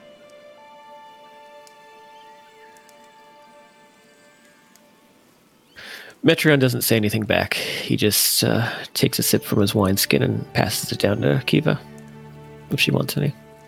Yeah, she'll sit up a little bit to take a sip and then just lay back down and sort of just trace circles on his leg wherever she can reach, and probably end up falling asleep there. Yeah, Metron just kind of stays there, lets her do her thing, and drinks himself to sleep. Slowly, the light of the moon fades, and you find yourself drifting off to sleep. As Amity and Erthrandir complete their own evening and come to a rest atop the hill, Lillison, is there anything more you'd like to do before turning in for the night? Yes. As Kiva is approaching Metreon, Lillison walks off into not really the deep woods, but far enough away that she can't really see the camp anymore. And then she is going to start, with a very stony face, start pushing puffs of green, noxious gas into the air, just one after another.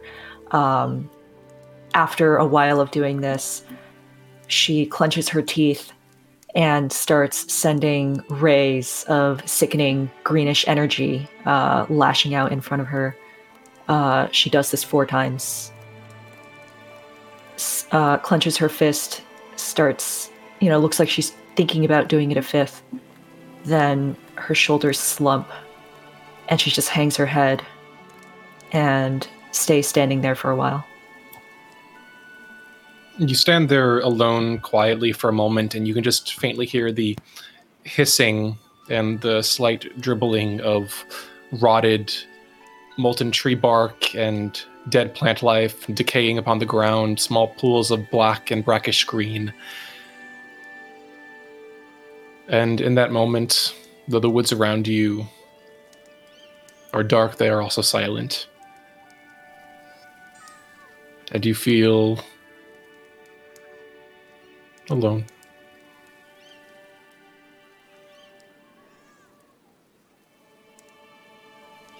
How long do you remain in the woods?